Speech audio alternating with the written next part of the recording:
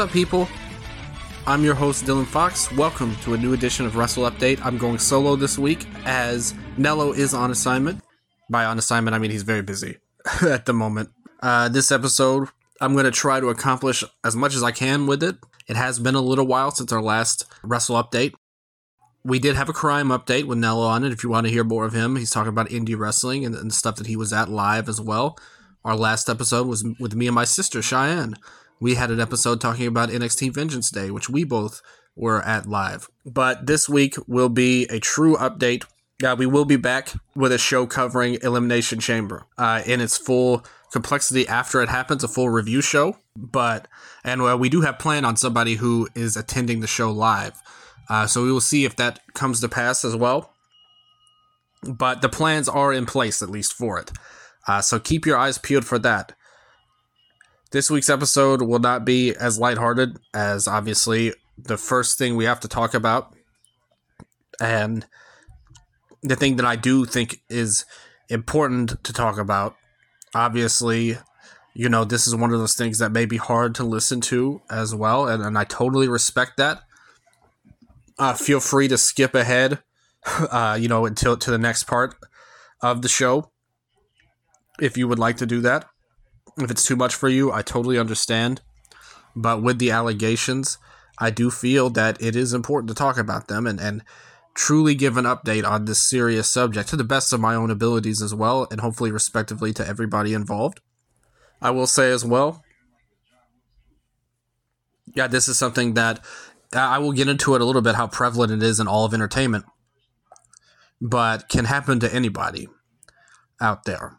And if you are a victim, I will shout out some resources here for you guys.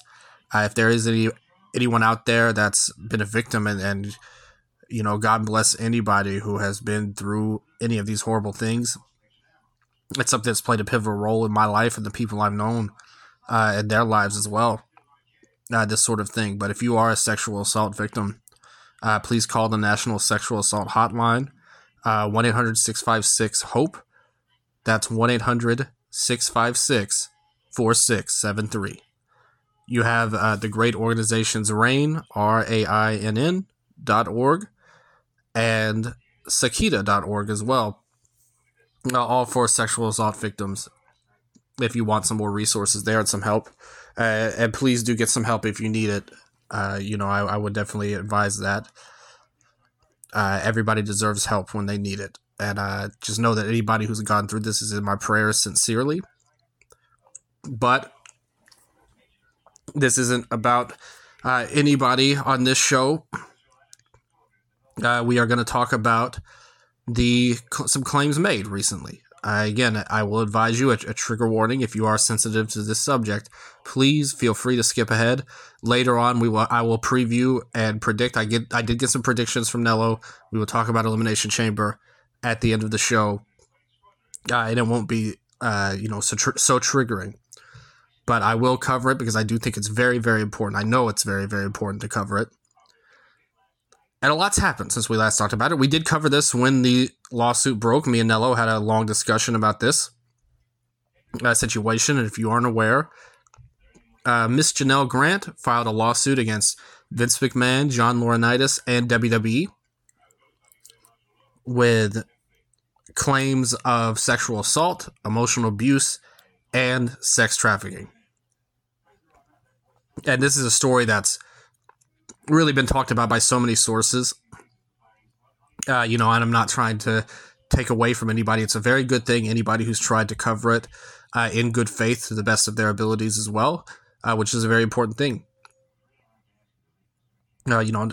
Sometimes with the wrestling reporters and even the global media, I think that was something we talked about on the last show too, that a lot of times the mainstream quote unquote media gets a little bit put on a pedestal when they really shouldn't, actually,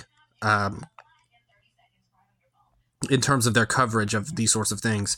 But we have seen some good reporting from multiple sources, and at least people attempting to do their best, and maybe some people that aren't always best equipped for it.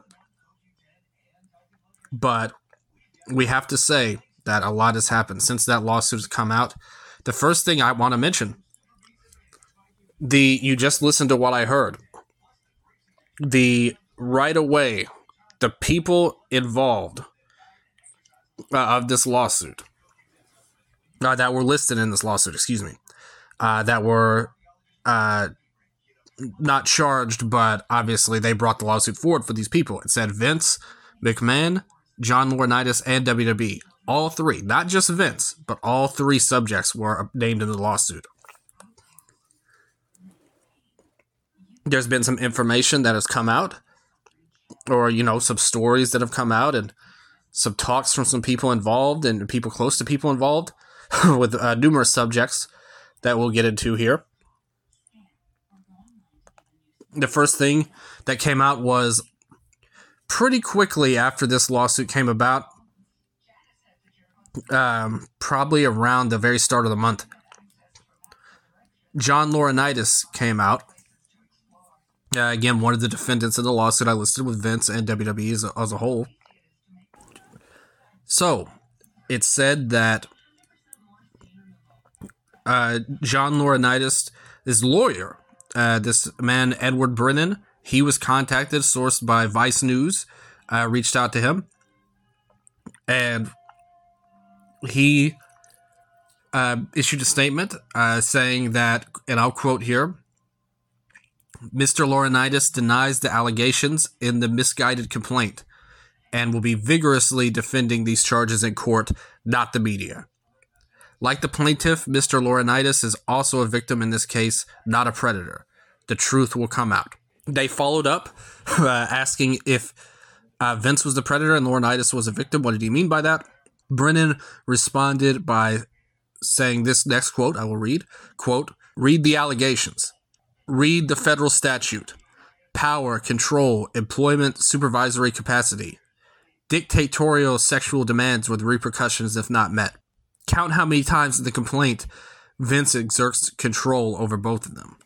These statements, were ran around all over the media and things like that. Everybody was talking about them. And it's one of those things where you can't completely rule out that there's not some truth to this statement, but that still doesn't take away from the fact that he's committed many crimes. You cannot deny that he was not a part of all of this at a very deep and disturbing and criminal level, quite frankly. Could he have felt pressure from Vince McMahon? It's possible. It's possible he could have thought about his job with all of this. But that is no excuse for his actions. At least for me, I don't know. Again, we have to recognize, I talked about it earlier, there are some people that aren't always equipped to deal with everything. And this one, I'm not a lawyer. I don't know the ins and outs of the legal system. I only know what I see and what I believe in my morals and all of that.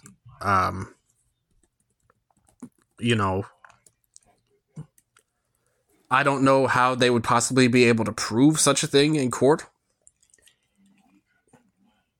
I suppose the plaintiff would have to answer that. The victim in all of this would have to answer that herself in the courtroom. And whether she feels that way or not, I don't want to speculate at all because this is such a serious charge. All of these charges are so just, not to be trifled with at all. We have to really be careful because this is such a sensitive subject. So no one can say for sure if he didn't feel pressure, if Vince didn't exert control over everybody under him, including him, if he didn't fear for his job, if he didn't do what he wanted. It's definitely possible that that's a possibility. It's also possible that, as I think a lot of people reading that, their first instinct is to kind of see and think of this as an attempt to save himself and try to get out of this. I mean, again, these are extremely serious charges. that are leveled against him as well as Vince. Vince gets a lot of the, a lot of the publicity. But Vince, John Laurinaitis, and WWE were all listed in this lawsuit. So we have to keep that in mind, that these are very serious subjects. At this point, it does feel a bit like, you could see why people would take things that way. I don't know the legal system again. I don't know how this will play out. It feels like this would have to be on the plaintiff to answer, like, if any of that's true. In the 67-page report, it didn't feel like it was painted that way at all. That Laurinaitis was not, a criminal, to say the least, in these charges. Just, again, based on the 67-page public filing. It doesn't read that way to me.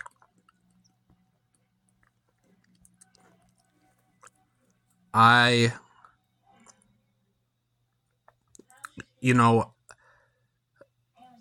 definitely, again, I have my own opinion that, I don't really believe what he's saying fully. I definitely don't believe it absolves him from responsibility or culpability. But I can understand why that is a legitimate angle to take and something that is possible. But until we get a further, this process takes another step. The one thing you do have to say about this really muddies the water for Vince McMahon to have Laurinaitis turn on him, for all intents and purposes. That really opens the door for a lot.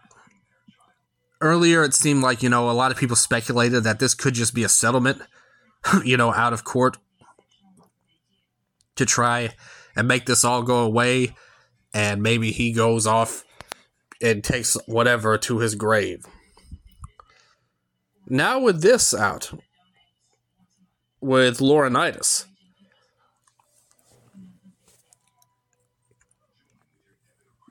this really seems like this could end up going to trial, which is going to open up so much for Vince, Laurinaitis, WWE, and so many people. And I do think this is a step in that direction, which I think is unquestionably a good thing. Because, you want everyone, you want justice to come for everybody involved in this.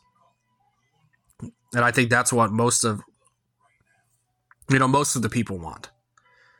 If anybody was guilty and a part of this horrible, horrible situation, and these horrible sex crimes that were committed, there needs to be justice. These people cannot just walk away and live a comfortable life for that. And I do think that this was a step forward in that. And obviously, there's still a long way to go in all of this. This is not something that's just going to be wrapped up tomorrow. This is not going to be something that just goes away in a week. And it's understandable because of many past circumstances why people might think that might happen. But in this case, with the names involved, the big names involved, the depravity of things that we've seen in the lawsuit itself that was public, the things that have come out, and I'm going to talk about some things in a second as well that have spun off from this and came out. There's so much more that we don't know about. That's the scary part about all this, is that there's so much we don't know about with all of this, and hopefully this will all shine a light to it. What's done in the dark will hopefully come to light. And I think that's what everybody would like to see, justice for this victim and the many other victims that haven't even stepped forward yet. That's another thing. There's so many victims of these things that's been talked about. And again, I will bring that up shortly. That also need justice as well. Not even the plaintiff in this case. Just remember that this is a legal matter and it's something that will not be going away. Seth Rollins got a question about it at the WrestleMania press conference, and he gave a quote, "It's a crap situation. I said it in that interview on Radio Row. It sucks. It's horrible. It's disgusting. I don't like hearing about it, reading about it. It's abhorrent. I hope if the allegations are accurate, I hope anybody involved with it gets what's coming to them. It sucks. For me, it's very difficult because I didn't see that side of him. I didn't experience that. When you see stuff like that, it's jarring and it's painful. It sucks all around. There's just no other way to say it. It sucks. It really sucks." End quote. I think that it's tough in these situations too, because we do have to remember, and there's a lot of people, and again, I will get into this. There's a lot of people that haven't been named or are just now coming out that know about a lot of what's going on. Or what has went on, excuse me. What has went on and these things that have come about. And I can understand from a public standpoint, people wanting to find every name right away. Trying to point some fingers. But if you look at this quote from Seth here, I think what he said is, again, we don't know everything. We can't say for certainty what the truth is with anybody, practically. Anything's a possibility with a circumstance just like this. But what he said really seems credible to me. Not everybody knew what was going on either. And a lot of the wrestlers probably did never see such an abhorrent side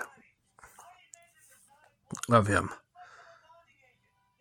For all intents and purposes, there's a lot there. And we talked about it again. Me and Nello did on the other show. Like, if you really look at Vince,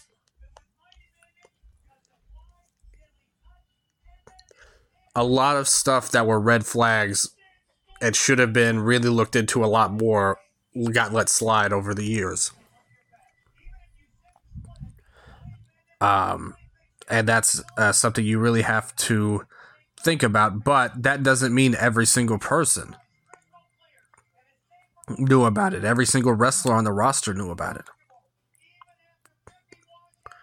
You know? So we really have to be careful about not just pointing the finger at every single person, in whoever, wrestled in WWE, pretty much. Not everybody knew. And yeah, there's some people that definitely knew. There's a lot of people that have not come out. And some that are not even in the lawsuit. But there are some people that definitely knew. But we cannot say that for sure. And definitely not everybody knew either. So we have to really be careful about making it, unsubstantiated speculation. I like that.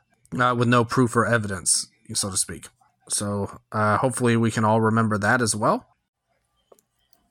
And with that said, there was a recent interview on News Nation as well with Cara Papilla, who was purported to be Ashley Massaro's friend.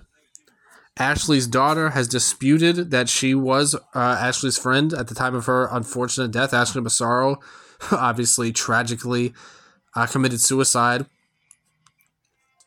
in 2019. So this person got in under false pretenses. I don't know the story. It literally just happened as I'm recording. But she's downplayed, Ashley's daughter has downplayed their friendship. She didn't dispute the claims, but you do take that with a grain of salt with what she did. But she did have an interview talking about Ashley on there if you guys want to look it up on the News Nation channel.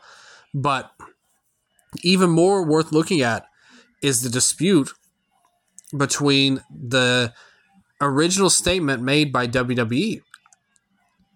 When all this was going down, they claimed that Ashley Massaro never contacted Vince McMahon or anybody within the company about a rape, drugging, or sodomy that happened during the WWE's Goodwill Tour of Kuwait in 2007.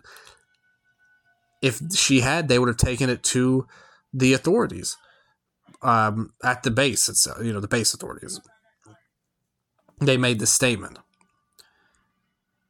And now, after this interview comes out, regardless of anything, John Laurinaitis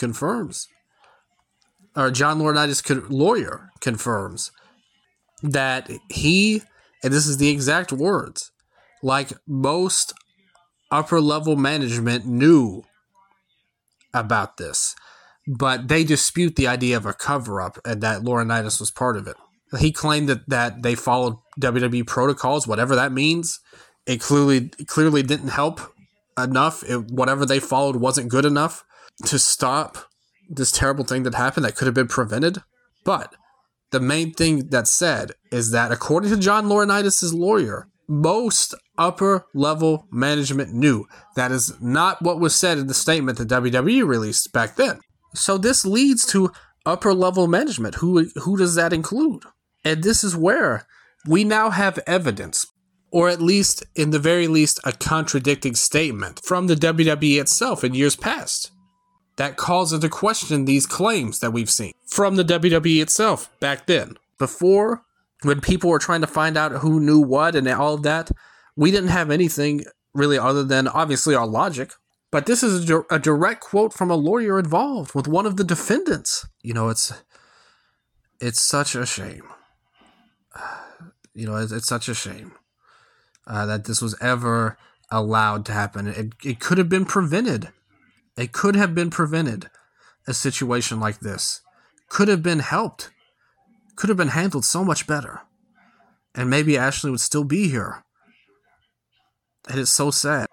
It's so sad that so many people were so focused on their careers and their reputations and everything except for these victims. And again, it's not, you can't just put it all on one person. This is a culture. The lawyer said it. Most upper level management. And this is about one particular situation. The stuff with Janelle Grant was another situation. What about all the other NDAs? And the victims that are out there and that are noted? Dating all the way back decades. And one other thing, one last part of this topic I will talk about and speak on here was, again, News Nation, Ashley Banfield had another interview on about this, this time with Paul Roma, who is a former wrestler. His time was really big, in the early 90s, late 80s. As mainly a tag team guy.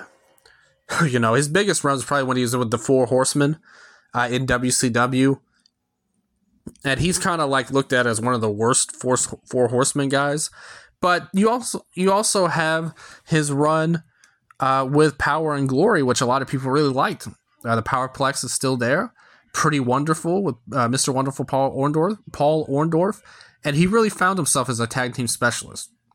He's gone through historical things as kind of not looked positively as a wrestler, but then kind of looked upon a little bit better. He found his way as a tag worker. I was a fan of Pretty Wonderful and Power and Glory. Obviously, they kind of predate my time. Power and Glory happened before I was even born. But still, I have watched a lot of their matches, and I was a fan. This obviously has nothing to do with his skill as a wrestler or his placement on the card, but he was a guy that was around, Yet he was in WWF for a few years, And on News Nation, Ashley Banfield asked whether the allegations sounded like Vince McMahon, the one that he knew. Yeah, this was if you've seen the clip that was going around Twitter, it's about 5 minutes at this point. If you've seen the 5-minute interview, it's pretty hard to watch. Just in so many ways. But they get in depth on it. Roma says, quote, "Yes, it was pretty regular. You heard about it on a regular basis for the most part. Then you would hear it for a while. Then it would come full circle. But it wasn't so much Vince as it was the people he had surrounding him. You're talking about an industry where you have young, good-looking, well-built men in the ring, half naked, 3/4 naked actually, so yeah, it left the door open. He had a lot of people around him, vice presidents and bookers, that were very much into that. They put you in a really bad situation. Especially once you started making some money, you kind of get comfortable with it, and then you find out that your job's on the line. Either do it or get fired. I witnessed quite a few that walked away. Money wasn't worth it for them to go that route, so to speak. And then she kind of followed up saying, what are you talking about? What happened to make these people want to walk away? And they would quote, "They were asked to do things, sexual things with other men that they did not want to do. My former partner being one of them. I was actually in a cab in a ride in Washington, and we were coming back,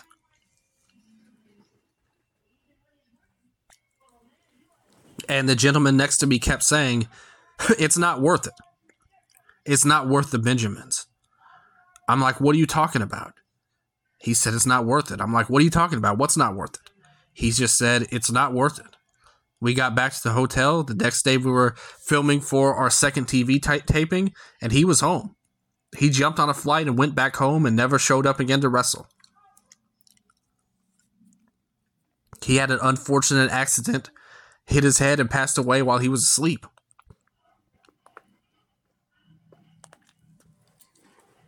She then asked whether this person told him what was not worth it. And Roma said, quote, "He didn't tell me who. He just told me what. To do what they wanted him to do. Sexual favors. One of my former partners when I was part of the Young Stallions. He was propositioned, and he said he went to one of the agents and told him what had happened. I said, 'Why would you do that? You just ratted on both of us.' So he kind of threw us both under the bus." Roma was asked whether the person in the cab told him if he was propositioned by executives. And Roma said, quote, "Well, look at it this way. That's all it could be. If someone's going to give you money, it has to be that. There's nothing else. It's not going to be one of the boys that you're wrestling with. They're not going to offer you money. Even my former partner, same thing. They offered him money, drugs, just lay on your back. You don't have to do a thing," which is such a gross thing to read, man. And say out loud. I feel really uncomfortable reading this, actually. I apologize. It just shows you how little that whoever they is thought of their own wrestlers. Thought of them as people. Like, no respect for any kind of bodily autonomy here. Just disgusting. Anyway. Quote, "He came running right to me when I came into TV. I said, 'Dude, what are you going to do?' He said, 'Oh, I already spoke to Arnold.' I said, 'Why would you do that? You just killed our team. What do you think he's going to do? He's just going to go to the people that propositioned you. What do you think is going to happen to them? Nothing.' And obviously talking about the Young Stallions, that was a team with him and Jim Powers.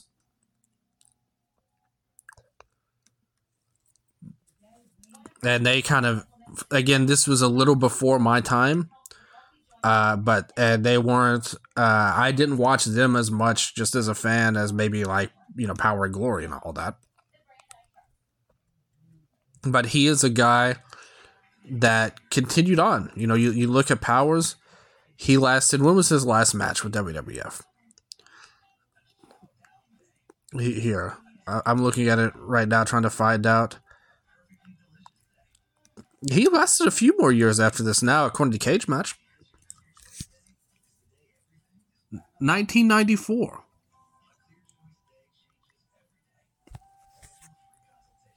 Still working house shows. In 94, his last televised match was a match, it looks like, with Quang. In 94, Superstars, very quick squash match. Mainly an enhancement talent, and looks like, for most of this run. He continued on. Wrestled at WCW later on as well. All the way until late 98. Made a return in the late 2000s like many people did, but he did continue on, with all of that. He never got any kind of push like he was with the Young Stallions, obviously. Maybe like an enhancement talent. He never got a big push after that. But man, they talked about, because there was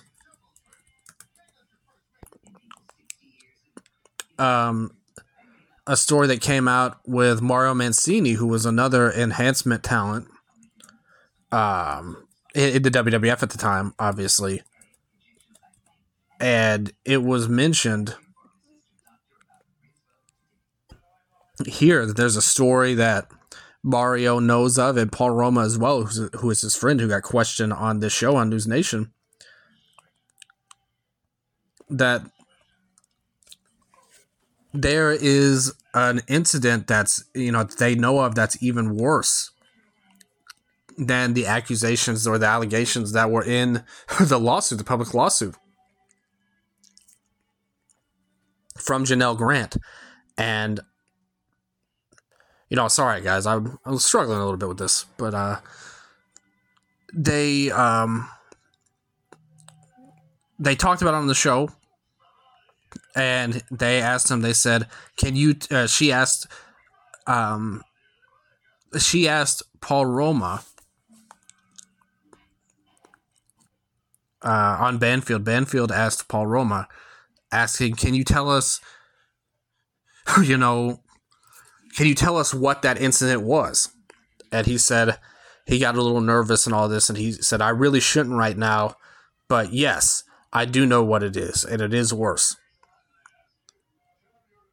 Mario and I are really surprised. We spoke about it, and we're surprised that no one's come forward. But on the flip side, I think that they're of an age now. They don't want to open up Pandora's box. I can't blame them. Would you really want to open this up, this can of worms? No, you wouldn't want to open it up. Quote unquote. That wasn't me saying that. That was him. And again, this is another video. You could look at the News Nation YouTube channel. This is a video on YouTube of it. You can watch the full interview. Again, it's kind of just hard to watch, to be honest, talking about this. And the way he's like not emotional at all, like the way he's not emotional at all about all of this, it's so casual. It was just seen as one of those things, right? And back then, back in the late 80s and early 90s, and there were some steps made, surely, hopefully, and yet how many were there made? Because we're talking about this Janelle Grant thing that happened just a few years ago. And allegedly there's even worse. There's even worse to be said. And that's so scary to think about.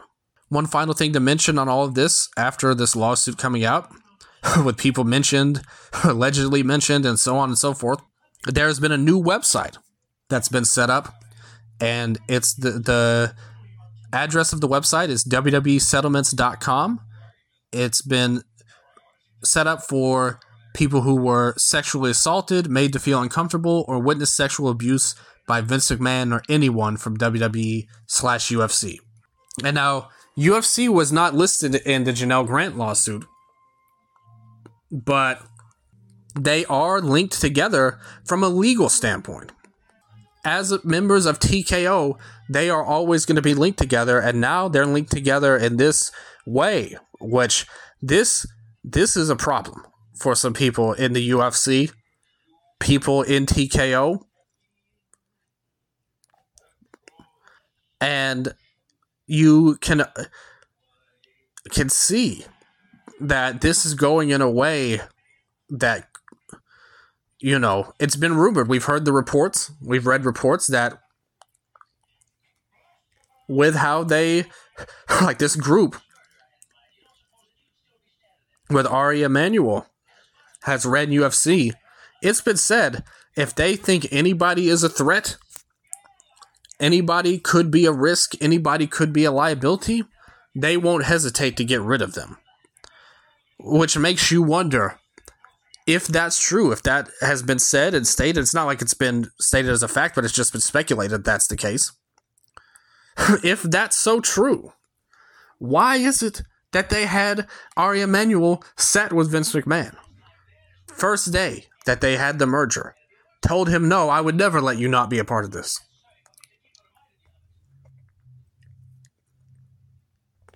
After we knew that things had been said, things had been found out in the emails between Vince and the others, the people in WWE.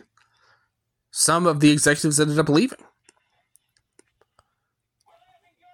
He was already a liability, and yet they put him, they put him there for whatever reason.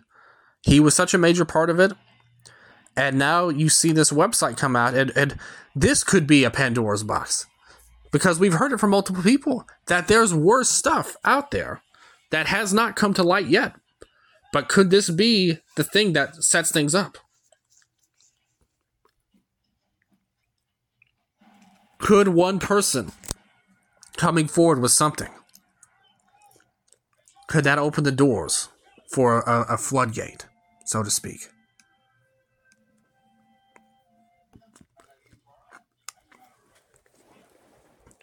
Almost the same time as the Paul Roma interview came out, there was an interview with Sean. It was performed by Lee Cole, who is the brother of Tom Cole, a former ring boy that accused Mel Phillips and Terry Garvin to have inappropriate sexual relations with underage boys, as well as an accusation against Pat Patterson as well. Unfortunately, Tom committed suicide a few years ago as well. Rest in peace to Tom Cole. God rest his soul as well.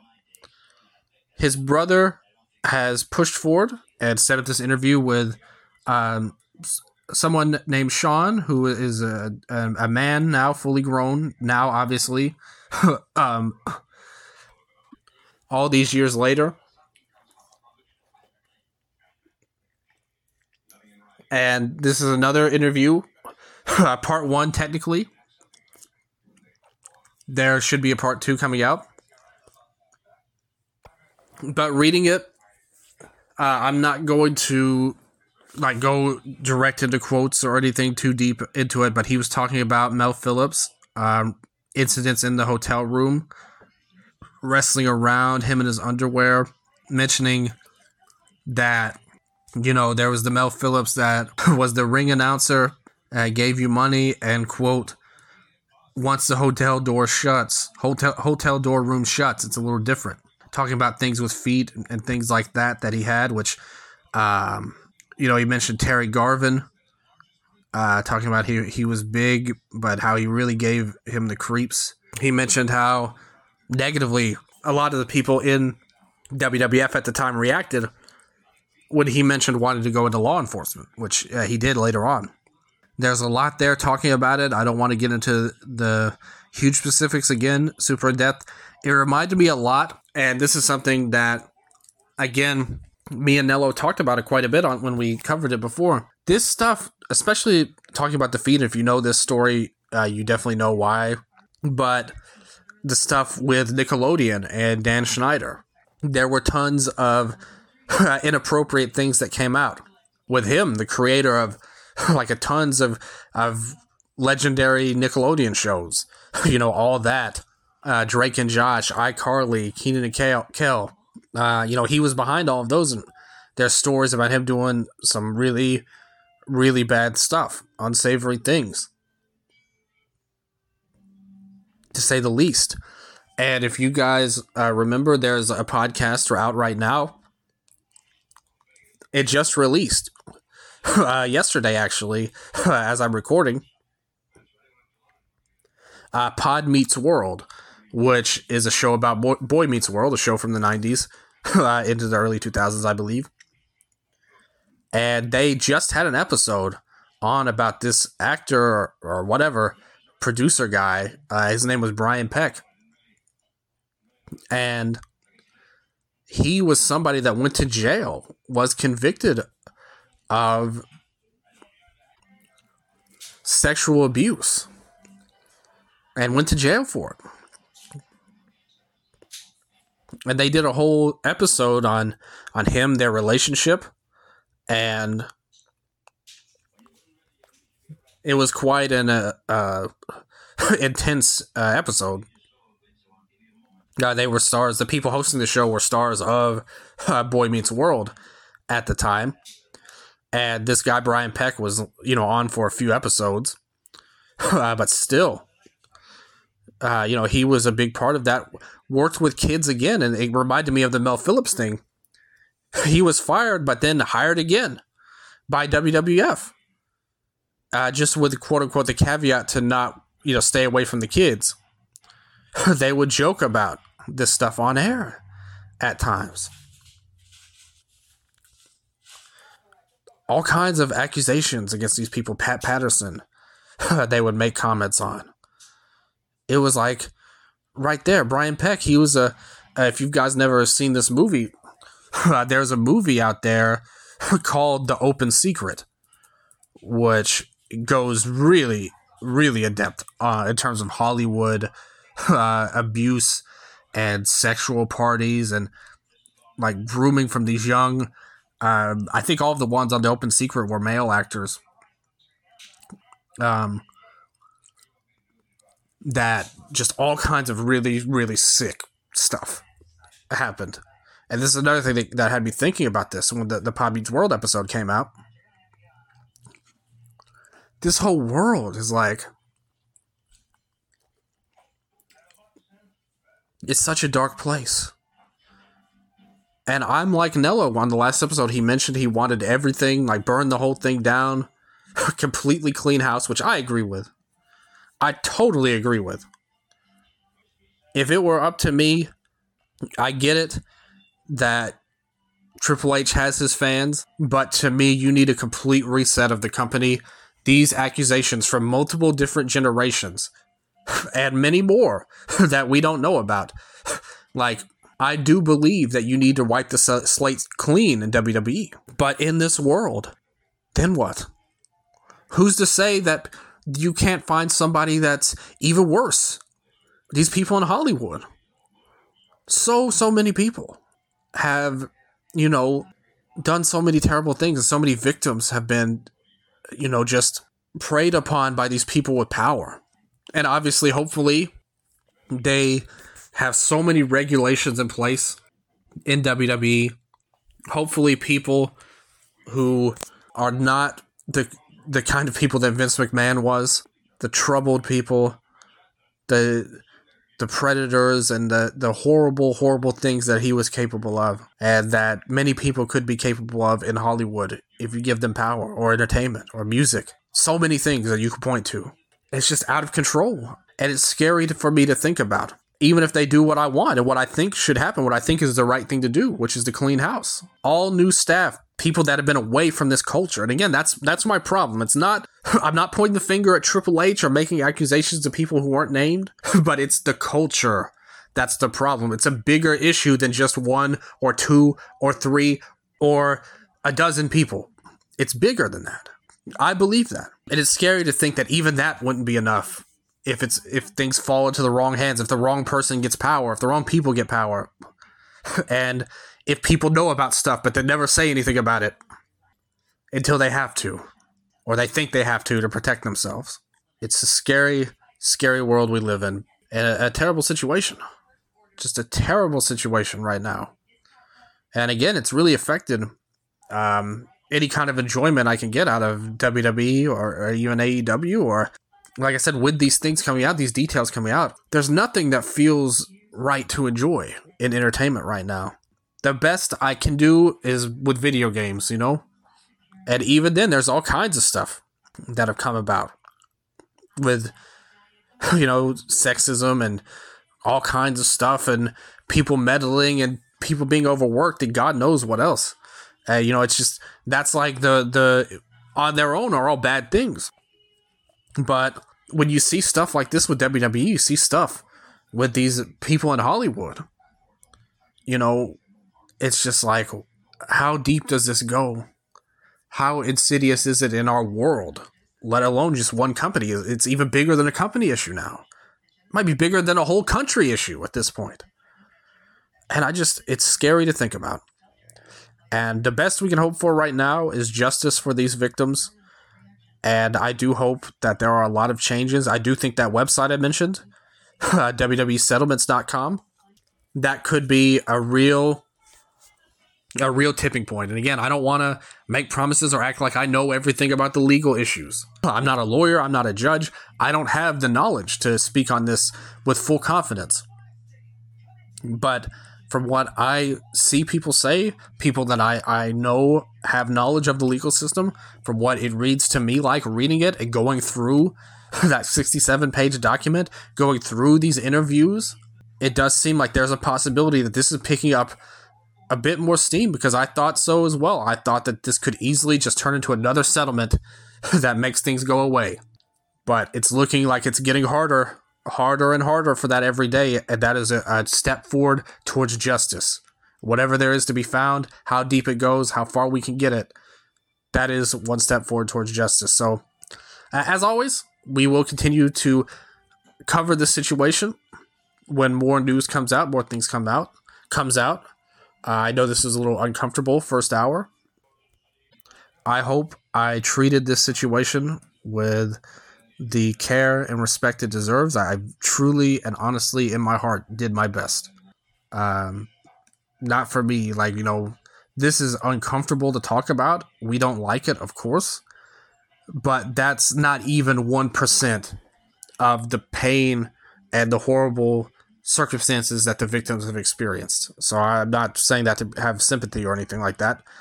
I'm just saying I really hope that I covered it as well as I can. And again, if you were triggered by the mention and the talk of this and the disturbing details that I got into, I apologize for that. And I'm praying for everybody out there who went through something terrible like this. I mean that. And like I said at the start, I'll list the numbers out again. 1-800-656-HOPE. 1-800-656-4673. That is the National Sexual Assault Hotline, and if you need help, please get it. You deserve it. RAINN, RAINN.org. The Rape, Abuse, and Incest National Network. RAINN.org. Sakita.org. That's SAKITTA.org. Again, you deserve the help that you need. Nobody deserves to suffer, and I wish we lived in a world where there were no victims of anything like this, but unfortunately there are, whether it's in wrestling, entertainment, anywhere, and many people that have no fame whatsoever. And if it's touched your life like it has mine, please get some help to the best you can.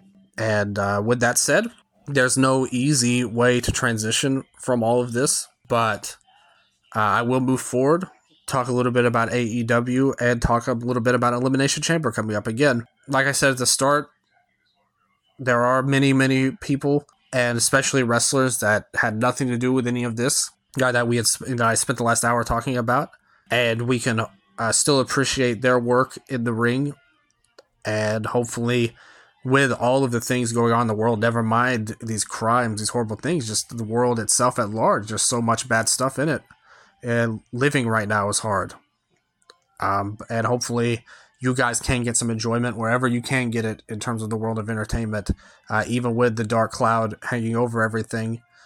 Hopefully we can all find some peace and happiness and joy with some things that aren't directly tainted with this, to the best of our knowledge and the best we can.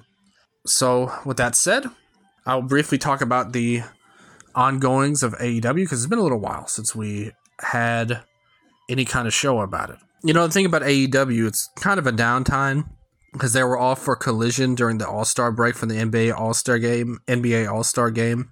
A lot of people were not happy with how that whole thing played out, and who could blame them?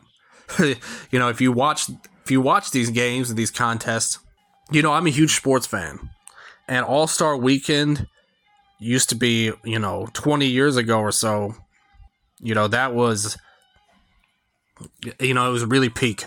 Like, there was all kinds of cool stuff happening. The 3-point contest was always there. And they did the thing with Steph Curry taking on Sabrina Ionescu in a wild, like, one-on-one challenge. Like NBA versus WNBA, which was a great contest. A lot of people were talking about it. Sabrina really showed out, represented for the WNBA. You got to give her credit. Obviously, Steph Curry is just a completely different level from any shooter, regardless of gender or league or wherever you're from. That was cool. But the dunk contest, I mean, some of these stuff these guys were doing would have gotten like a 4 or a 5. In the old days with Jason Richardson, Desmond Mason, those are my guys. Even later on with Nate Robinson, Dwight Howard, I remember that. Even, obviously everyone will point to Aaron Gordon's year that he got robbed. Like, with all due respect to Zach LaVine, who's awesome and I'm a big fan of. But we all know that. You don't know ball if you don't agree that AG won that contest in 2016. Which is one of the greatest of all time. But that said, even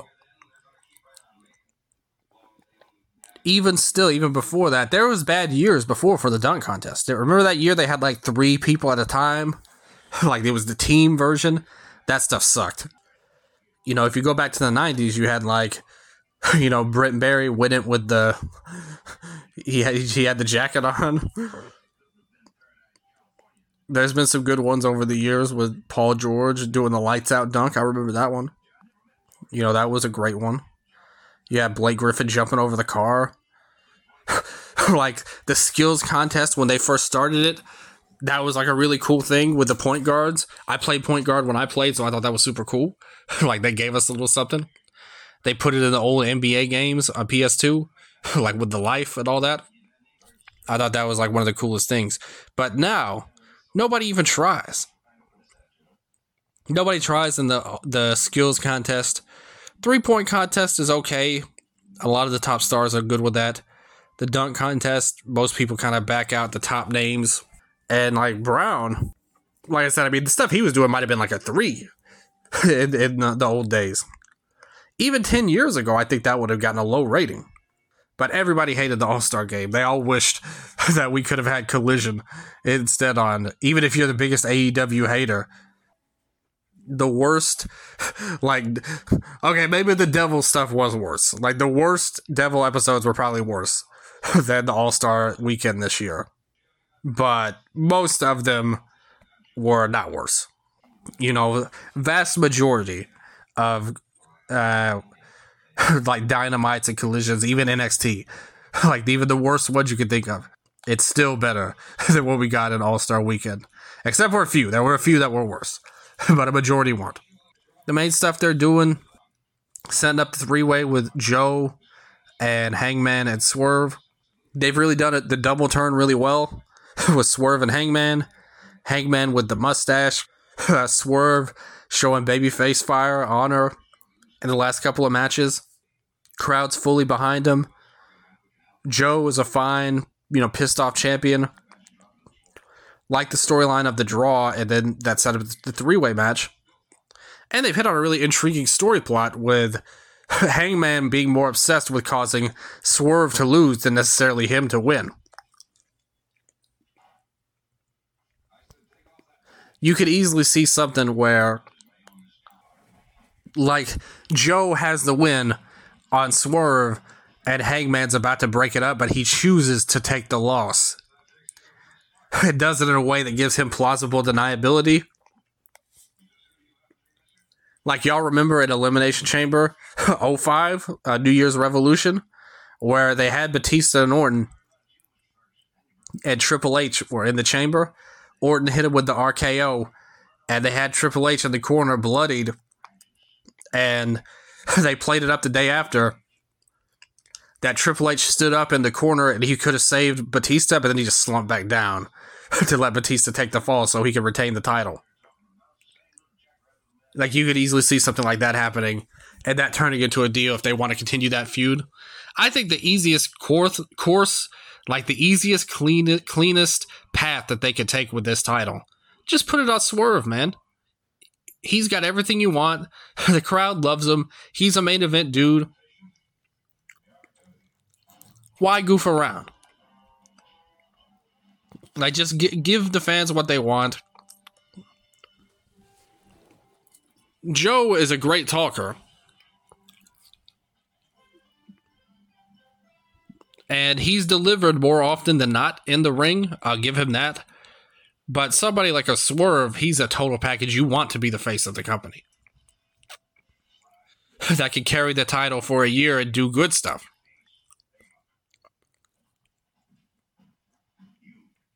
I just think there's a lot of good there in Swerve. I just think it's the easiest path, The hottest feud in AEW right now was the Young Bucks versus Sting and Darby Allin. Sting and Darby won the titles over Ricky Starks and Big Bill. Really strong match they had there. But the angle at the end was phenomenal, and I got to give commentary credit. I actually think this is kind of a flaw of AEW commentary, and really everywhere on commentary. I think Taz and Tony are really good at lighthearted moments. And Excalibur, that brother knows his wrestling moves. He knows history. He's educated. And he lets it all come out. We talked about him. He's a little over the top. He's a little exasperating. He could go a little too fast, put too much too fast. But I don't think they're actually that good usually at getting emotional angles over. But the beating of Sting and his sons and the blood with Darby Allin, the blood on the white suits. At the end, Excalibur had a great call. Where he was like, no matter what happens, the Young Bucks are finished. Their reputation will never recover. And I thought that was a really great call to put over the seriousness of this angle and how like BS it was to attack Sting when he won his first title in AEW. That match will be really good, no doubt. Sting did an insane dive, even in the Ricky Starks and Big Bill match. I'm sure he'll do something even crazier against Matthew and Nicholas. And I think they use these guys right too, because let's face it, they can't act. But they could do physical angles. They have an aura of just hateability to them, like how they carry themselves. That makes for really good heels.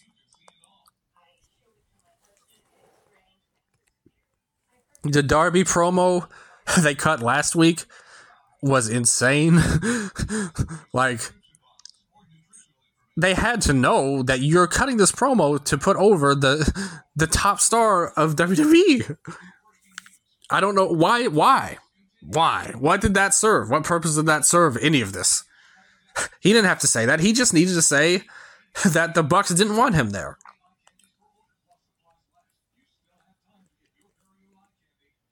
a very reasonable criticism for these heel bubbling EVPs that apparently they want to convince us that the people running this company are morons.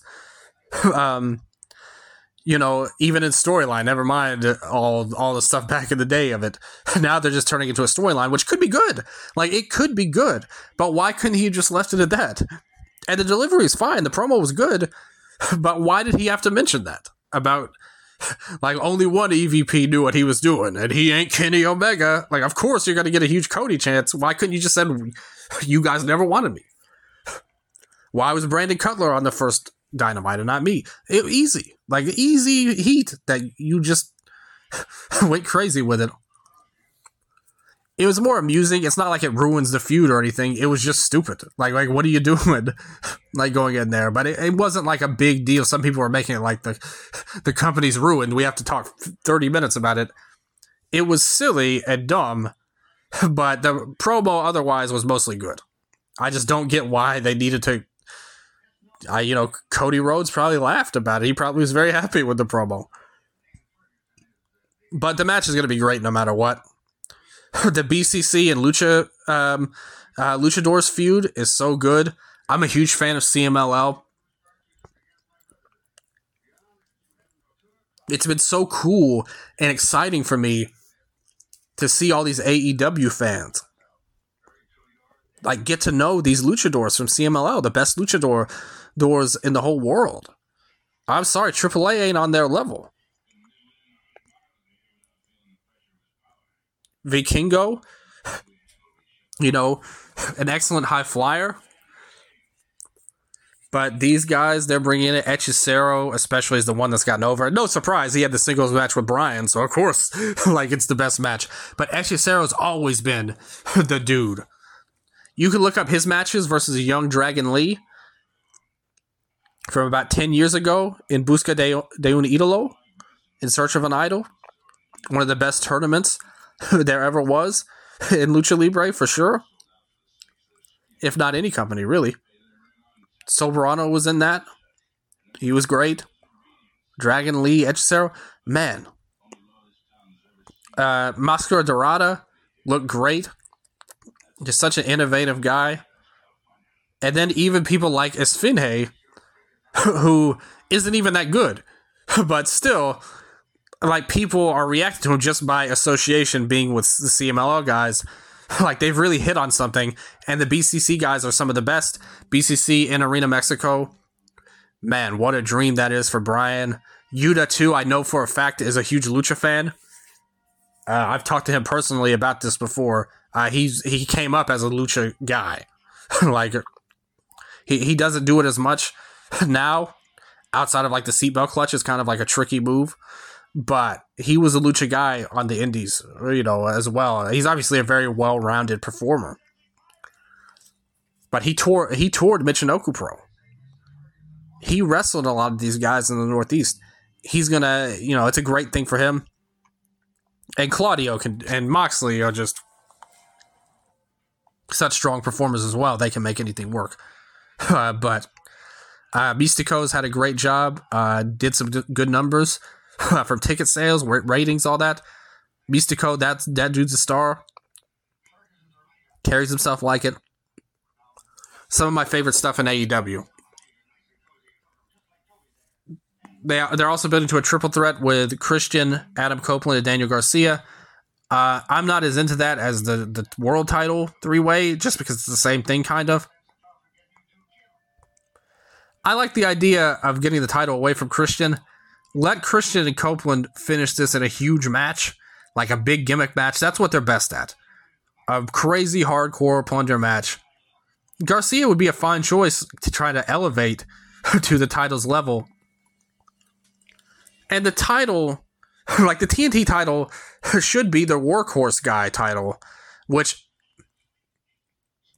Christian might be the best promo in all of wrestling, so I understand why they have him as a champion. But I do think that they could use a little bit more, week-to-week stuff with them. But long story short, I just named a bunch of stuff. Tony Storm and Deonna Purrazzo, they've put more effort into that. Yeah, I don't know how the match is going to turn out. I don't know if it'll be an exceptional match. I don't think it will, actually. I'm hopeful it's a good match. I don't think it'll be something that like changes everybody's like feelings on the women's division right now. But there's been a huge shift in the women's division, and I bet it's whenever Mercedes, well, they knew they were getting her. It wouldn't surprise me where a lot of extra effort came in. Purrazzo's been a really good signing. Always having good matches up and down. Toni Storm with the character, I'm not a huge fan of it, really. I think there's amusing parts to it. In the ring, I don't know. We'll see how it goes, but it should be fine. It is at least good. It at least has effort put into it. It has a story with the ankle tattoos. They've given them time, and I like that. That's a great improvement. The division doesn't need 5-star matches right now. It needs care and effort put into it, and they are doing that. So when Mercedes shows up at Big Business, which is almost certainly happening, they're going to set things up perfectly for her to get the belt. And maybe, just maybe, they'll be able to have different people have interesting feuds and matches with her. Willow Nightingale should be at the top of the list, being in the match that she got injured in. Which, those two at the peak of their potential, finishing the match they were going to have, that could be a really special match. And the crowd support for Mercedes is going to go crazy. I don't know why they don't want to announce her. I get it about the Punk thing. My hot take is even that wasn't smart to me. Like, nobody's given any... Like, what... Who tuned into that? That would not have tuned into it if they didn't know he was going to debut. If they announced the first time in so many, whatever, that CM Punk was going to show up, who was not turning in because of that? And there's a possibility that maybe some people who are very casual, maybe only seen WWE in their life, if they saw everybody talking about Punk from the AEW account getting announced, maybe on the commercial breaks, put him on there. I'm not saying it would have made a huge difference, but I think it would have been equal and possibly better, where I think the idea that there would have been a big negative difference if they just announced him, I think is practically zero. And I feel the same about this. What is the harm? Why not just announce her? Everybody, it's big business in Boston. We know she's coming. It's obvious. The only people you're alienating are people who are not tuned in. That maybe would be snagged in if they knew Mercedes Moné, Sasha Banks is coming. What's the harm? Give me an explanation. Like what harm would it do? Okada? That could be his debut as well. Out of their playbook again with the Adam Cole and Bryan Danielson deal.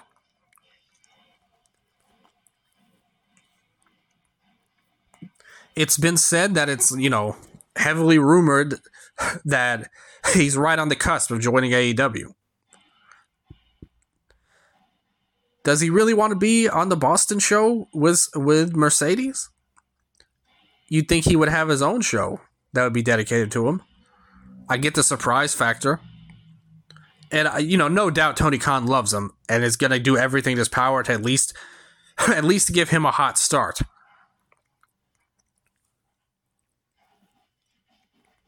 If they kind of do what I said, have Joe retain the title with Hangman letting it slide, I think Okada would be a hell of a not a first, but a next challenger for Samoa Joe. Play up that TNA history. I think that would be kind of cool. But Mercedes coming into Boston, things look like they're going well so far. I still don't see an argument against announcing her, but It should be a great moment. The fans are gonna go crazy, and it feels like they're setting the stage now that the women's division can really have some good space. I think comparing the women's divisions of AEW and WWE, and really the whole company, we've never actually done that much on Wrestle Update, but someday soon, me and Nello are going to have a little bit of a debate about the AEW and WWE. I mentioned TNA a second ago. I'll talk about them a little bit before I finish up with EC. They fired Scott D'Amore, and there's been a lot of talk about this. TNA firing the guy who was at the face of their rebrand like a month ago, to the dismay of seemingly everyone in the locker room. It's one of those things where, I think as the fans, where we look at it one way, and the people at Anthem, they've replaced Scott D'Amore with their own guys, people that they think they can control. They had a very similar message that Stardom in Japan had when they fired Rossi and brought in their own guy, Okada, not Kazuchika, but Taro Okada. They were using these buzzwords like synergy, like we brought in so-and-so to bring greater synergy to the Anthem brand of products. It was like very similar wording, and it goes to show that what that really means is that these guys are basically guys they can control. And D'Amore, who knows what caused this, what set them off and made them want him out, but something must have happened. He asked one favor too many. Maybe after signing Nick Nemeth, he wanted to push further. There's been reports out that is a big part of it.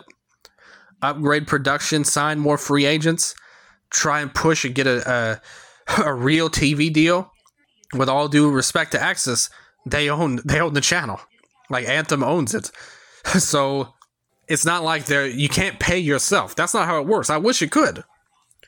I wish I could just magically write myself a check and give myself cash. But that's not how it works.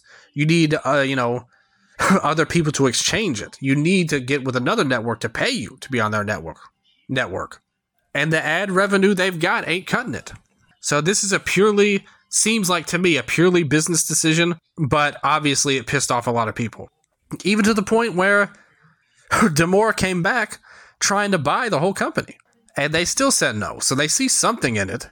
Maybe they just see it as cheap content for their network. And the locker room came out with this letter, which they were like, I won't read it word for word, but they were more or less saying that TNA is a family. Wrestling is not about balance sheets and bank accounts and ratings and blah, blah, blah. The problem is that to the business, to Anthem, that actually is all they care about. They don't think of anything as a family. That's true of any company. Like, no matter what it is, in America, I mean, outside of maybe the Costco guy who refused to let anybody, make the hot dog and soda combo any more expensive, he might be the only one that is a business owner of a big business that actually cares about anything. Everyone else in virtually any subject or any sport or anything really mostly cares about the bottom line. And they're not gonna go into the red to accomplish anything else, no matter what it is, pretty much. So I have a feeling, I like the letter as a fan. I love it. It's great that Scott was able to build. I think he deserves credit for cultivating that thing where you've had relationships with some people for 20 plus years in the wrestling business. That means a lot to a lot of wrestlers. And he deserves credit for cultivating that atmosphere. And the fans really bought into that as well. Unfortunately, the Anthem, they're just not buying it. I really don't think they think that way. But so we'll see what happens when it comes to Anthem and Scott D'Amore. The product, as always, even at their lowest times, Well, maybe not during the Hogan era. They were pretty awful. Like then. Things really went sideways during that era. But even on the Pop TV days, which isn't their lowest era, the Versus or whatever they were on, that hunting network, that was the lowest time. But even then, and even on Pop TV, Destination America, wherever you want to look into their resume, so to speak, they were never a bad show. Like, they always had good wrestlers. They've always been able to find talented people at the end of the day. And I think that's, meaningful in its own way, that they've always been able to keep that roster at a pretty decent way. I'm not saying it's all great, at all. It's not. But they've got some good people up to this point. Let's look at the latest Impact show, TNA. It was taped, and it just aired. We had Jordynne Grace versus Savannah Evans. Both of those wrestlers are really talented. Giselle Shaw, another really talented wrestler. Great transgender representation as well. All of those guys, all of those girls were really talented. All of the guys on the roster are really talented. Maybe not all of them. Frankie Kazarian and Jake something. They're, Kazarian, these guys are solid. Jake something, I think, does have something to him. No pun intended on that. I think he does honestly have something to him. Kazarian, a reliable veteran. Opening match, that's about where he belongs. I think you would want to push Jake more, personally, if it were me. But, these guys don't need mic time either. Like, the women's match, you could give those girls mic time. Giselle is a really good talker, very charismatic. Jordynne Grace fits her role perfectly. You look at the World Tag Team title match. They're doing this best of 3 series. ABC and Grizzled Young Vets. Ace Austin and Chris Bay versus James Drake and Zach Gibson. I'm a big fan of ABC. I think they're 2 of the top talents they do have in that company. GYV, I'm not as in love with, but they're okay. Like, they're perfectly fine to have on the roster. ABC, I think, has a lot of talent. Very charismatic, both of them. Great, great style together. Great aesthetic, great fit. GYV, perfectly good hands to have on the roster. I think this series is good for them as well as the ABC team. Machine Guns, love them, will always love them no matter what. And they're still good. Sabin and Mustafa Ali, that's a great matchup for Ali. I've said it before, I don't love Ali's president gimmick or politician deal he's got going on. Like that really doesn't move me at all, actually. But I'm a fan of the guy. Like, the talent himself is, like, really great in the ring. And I think he's got great promos, but I don't like, in this gimmick, it's not real. It's not well done and not even that entertaining. It just feels like somebody throwing a curveball on the, once they're out of WWE. I hope his passion hasn't gone away, but if anyone's going to bring it in, him and Sabin are going to have a hell of a match, for sure. There's no doubt about that. Crazy Steve and Rhino, blah. That TNA always has these kind of guys there to take up spots on the show, but, digital media title, it doesn't really mean that much. Danny Luna and Killer Kelly, love them both. Killer Kelly and Masha, great team. Danny Luna, I praised her. Jody Thread as well. Both of these people, we talked good about them on our draft show months ago. So it's not like I'm just saying this out of the blue. We talked good about them. And I see a lot in Danny Luna. I see a ton in Killer Kelly. And hopefully they can do some more things with all look at the women's division on the show. 7 women that we talked about, all of them very talented. Savannah Evans, a great, unique style, matched up great against Jordan Grace. Moose versus Kushida main event. Kushida was a good signing, to have. Moose, he had a good run at one point where he was a dude. It feels like he's kind of lost some of his luster. I don't know if it's a motivation deal, but I am not that big of a fan of his these days, but I can understand why you have him. Very explosive guy, great size, great look, powerful dude.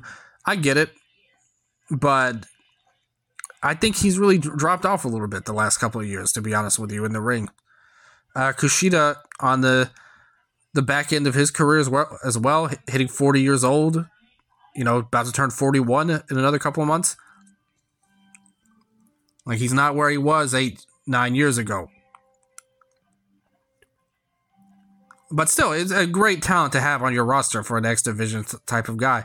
So, we see a lot of the good matches here, like a lot of good talent, even if the matches weren't that great. The tag match has a 7.28 rating on Cage Match. But just on this show alone, there's a lot of people that weren't on the show. The Machine Guns weren't on the show, but I mentioned them, great. Nick Nimitz, one of their guys, they're pushing a lot as a TNA dude. Ali, great talent. We love him. You've got people on here. If you look at the whole roster, that doesn't even, Speedball. We didn't even, talk about him. One of the guys that gets the most love in terms of outside of TNA. So, yeah, TNA's doing some things. Scott D'Amore out. It's pissed a lot of the locker room off, and I hope that they listen. I truly do. I'm skeptical that it'll happen, however. But that's TNA. Let's close this thing up. Got some Elimination Chamber to talk about. I'll run through the card briefly. Nello sent in his predictions as well. Let's see what we can do here. WWE Elimination Chamber 2024 from Perth, Australia. Not Adelaide, where my memories go to when it comes to the wonderful country of Australia. Shout out to all the Australian listeners out there. Got a lot of love for you guys, as always. Some really great people from there. Honestly, pretty much everybody I know from Australia kicks ass, to be honest with you, that I know personally. So, got a lot of love for you guys out there. I will say they've done an exceptionally poor job in multiple ways, but mainly in terms of getting Australians actually on the show. Outside of Rhea Ripley, they had so many options. You had Bronson Reed. You had Indy Hartwell. Grayson Waller, not in a match on this show. They gave him a segment, at least to talk about stuff. And it will probably be a main event style segment, hanging around with Cody and Seth, obviously.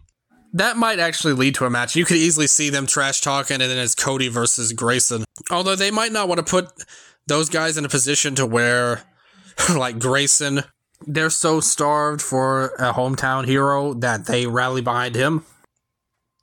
Or maybe it's all a secret plan by The Rock. Like, get Cody booed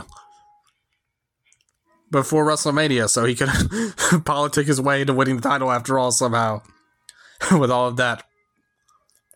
But no, I wish that they had done more with they have people from Australia on this roster and they passed them all up. I get it. Tiffany Stratton, who I'm a big fan of. Don't get me wrong. Great future, one of the top talents with the most upside on the whole roster. Did you need her this year? You couldn't have given us a hometown hero?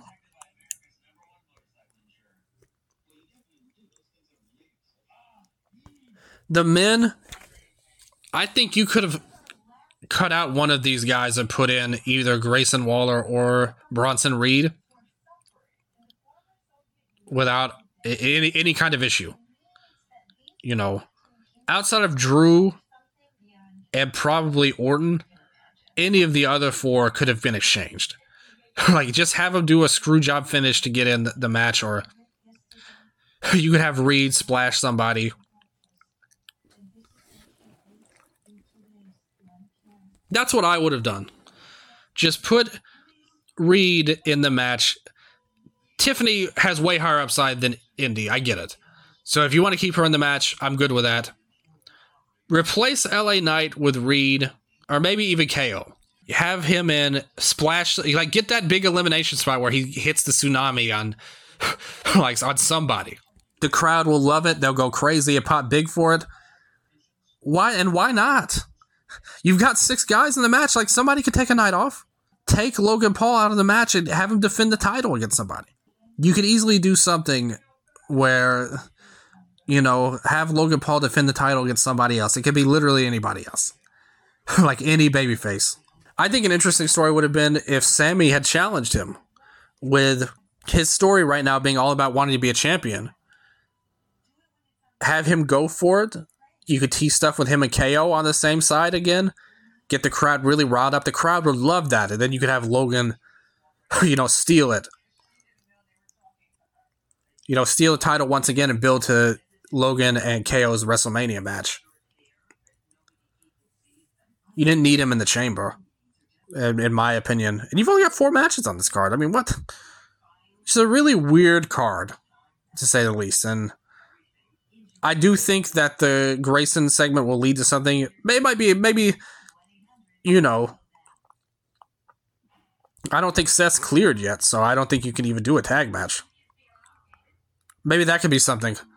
Like, turn Bronson Reed babyface. Do a tag match with Theory and Waller together, and kind of rush off Seth. You give them the heat, and it looks like right when they're about to take out Cody, Bronson comes out and wrecks house, pretty much. And you can set up a tag match right on the spot. You're not doing anything with Reed anyway. Why not? Why not give him a moment? Have him hit the tsunami on Theory, and boom, the same thing is accomplished, honestly, if they just did that. So I guess we should let it see how it plays out. First match listed on the show, the WWE Tag Team titles, the Judgment Day. Finn Balor and Damian Priest, they take on the New Catch Republic. Okay. Don't they already have a no quarter catch club in NXT? What is this? I also don't know if I would call either of these guys catch wrestlers either, to be honest with you. At least in the WWE, their styles, but whatever. It's fine. Really just British strong style reformed. Here, pretty much. Dunn and Bate, it's good that they've rebranded Dunn back to his real name. Bringing back a vintage team from the late 2000s of the British scene that I hated so much. But honestly, Dunn was the one that I actually liked. And Bate had a ton of upside. It has not been realized in NXT, I'll tell you that right now. But still, this is a way better team to go against Judgment Day than DIY, who are the coldest baby faces of all time on Raw. So I am happy that they're doing that. I do think the Judgment Day will win, though. I hope this tag team deal ends to get on a real tag team, and I do not mean The Miz and R-Truth. But with how over he is, it's like they have to do something with him. And this is the most logical thing they could do. Give Truth the tag titles with goofy-ass Miz. For a team that was big 13 years ago. And shouldn't have been. Although R-Truth deserves a spot at WrestleMania. Don't get me wrong. I just don't know if this is the best use of them. Especially him. I think he would have been a good choice, actually. I know this is going to sound crazy. But R-Truth in the Chamber... You could have perfectly done... Remember when Santino was in the Chamber and they had Bryan and it came down to those two as the last two?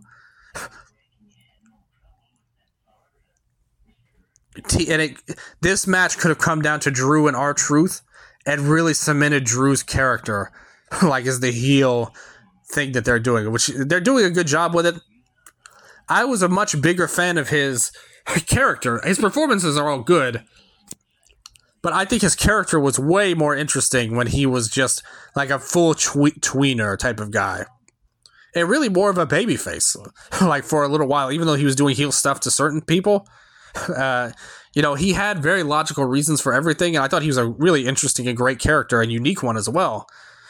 Like, they've really zoned in on the heel stuff the last couple of weeks, going after Sami Zayn, going after Cody, being more angry. I don't need to see angry Drew. I want the Drew that is just jovial, and they haven't completely rid him of that, but we need less of the angry, overacting Drew, which I don't think comes across as very realistic at all. But we'll see. Like I said, coming down to Drew and R-Truth in the chamber, have Drew destroy Truth at the end and win the match, go too far. He has plausible deniability on Raw.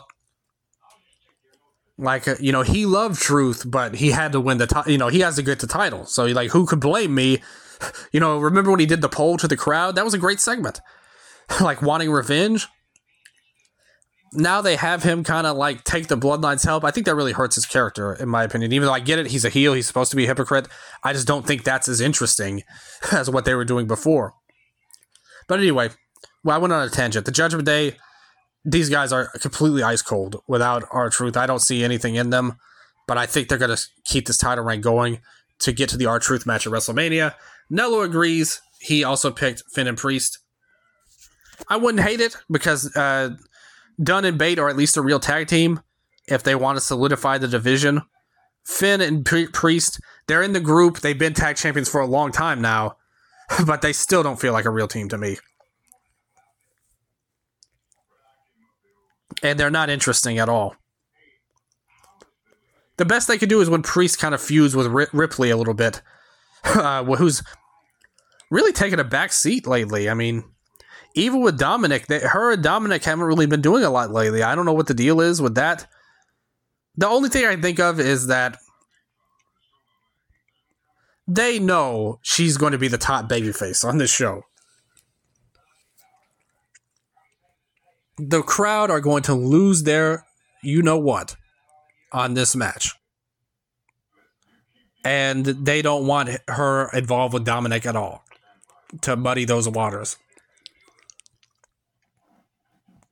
After this show, they might want Becky to be the babyface more in the WrestleMania match. So, I guess I just spoiled one of my predictions. So they might put them back together more afterwards. But we both picked Judgment Day to win the tag titles and retain them. We have the Women's Elimination Chamber. Becky Lynch, Bianca Belair, Liv Morgan, Tiffany Stratton, Naomi, and Raquel Rodriguez, who just returned on Monday, winning the Battle Royal. And got a great pop from the crowd. They really liked her in Southern Cali there. And they did the traditional, all 6 people come out one after the other to cut promos to say why they're going to win deal.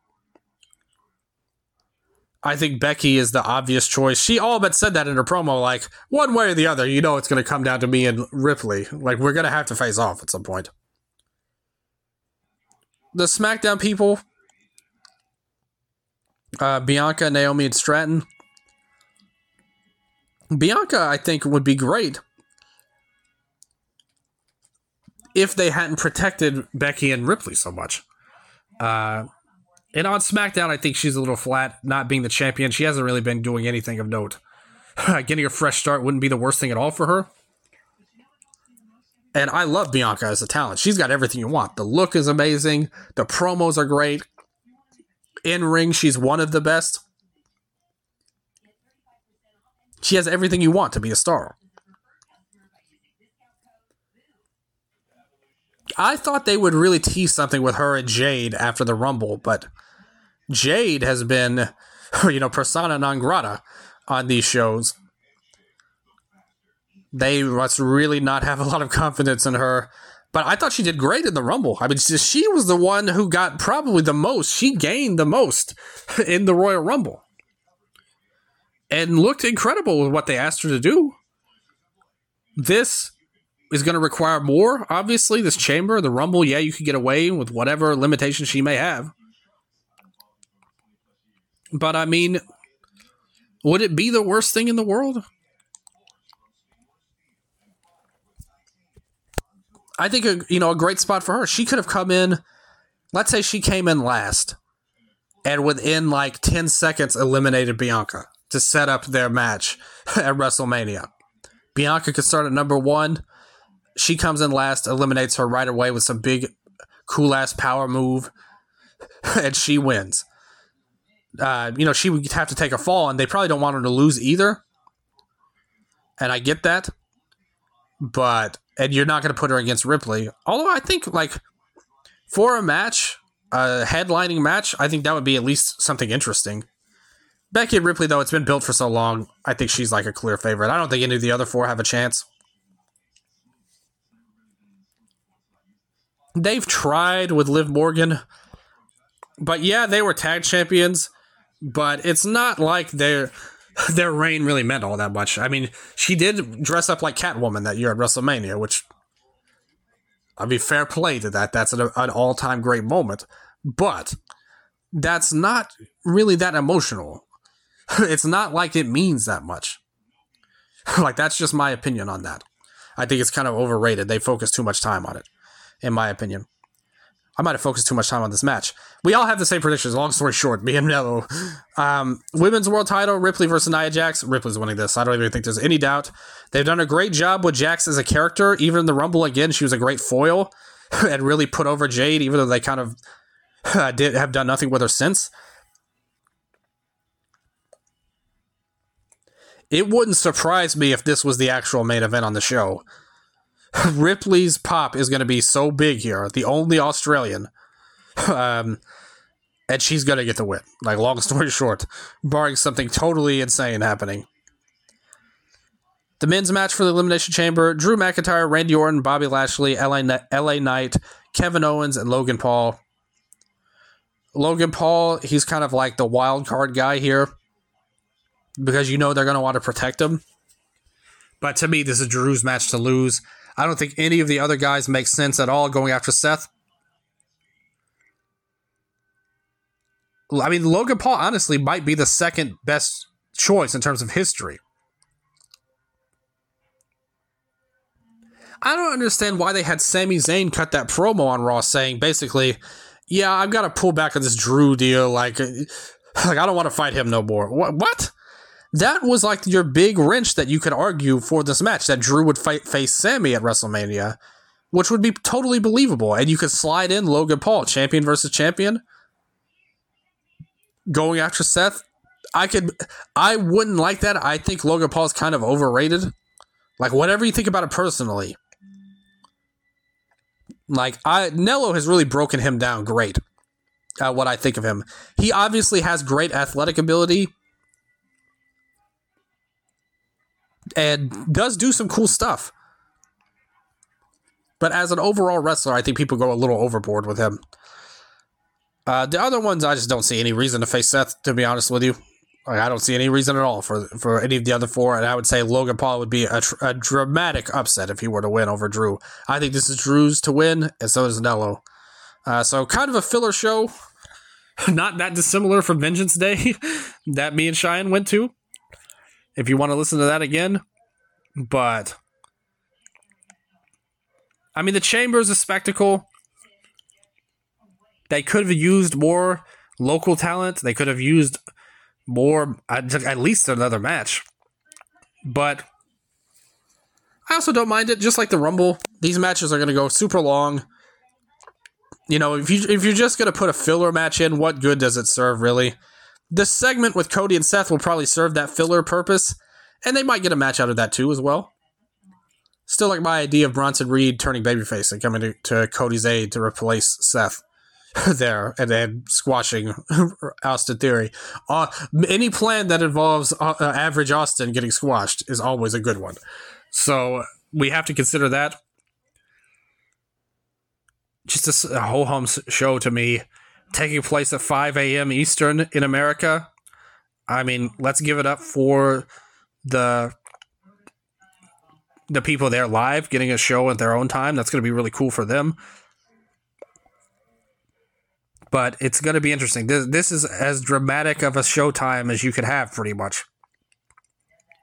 Even compared to Saudi Arabia or when they were in the UK, when they're in Germany, when they're in France, this is like the whole other side. So we'll see how people take to that. I totally think there are going to be some people that tune in at 7 p.m. Central Time. That's where I'm at. I'm from Memphis, so I'm in the Central Time Zone.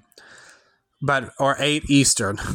They're going to tune in their regular time expecting this show to start. And they'll finally realize, oh crap, of course, it was in Australia. It's in the morning time. So, yeah. But I think that's about it for this episode. The first hour was very heavy. Hopefully, I wanted to give the best coverage we could of that, and hopefully, it was worthwhile somewhat to at least get you caught up if you weren't familiar with it, and if not, like I said, if you have, if you are triggered by such a thing, which is nothing wrong with that, just skipping ahead to the second hour. And hopefully you had some fun listening to that part as well. We ended on a good little note. There's no real differences between me and Nello, so the contest is ruined, pretty much. If he were on live, if he were on this show doing the preview, he would have tried to pick somebody crazy, just to give us something different to talk about. But yeah, we're going to do a review show on Elimination Chamber. Hopefully it turns out to be a great show. It wows me, overcomes my low expectations, and a lot of good comes from it. But we'll see what happens. Until then, thank you guys so much for listening. Follow us on X, Wrestle Update X on X, Wrestle Update IG on Instagram, Aniello 5 O's on X, Viva_0 on X, Eastern Lariat if you like Japanese wrestling, Lucha Talk. We're going to have a new episode of that very soon. If you want to talk about Lucha Libre. Hopefully everybody had some great times, great Valentine's Day, and end the month strong. Let's get some positivity going for everybody out there. Always love all the listeners. Thank you guys so much. The Woo Crew loves you. I love you. And until next time, this has been your Wrestle Update.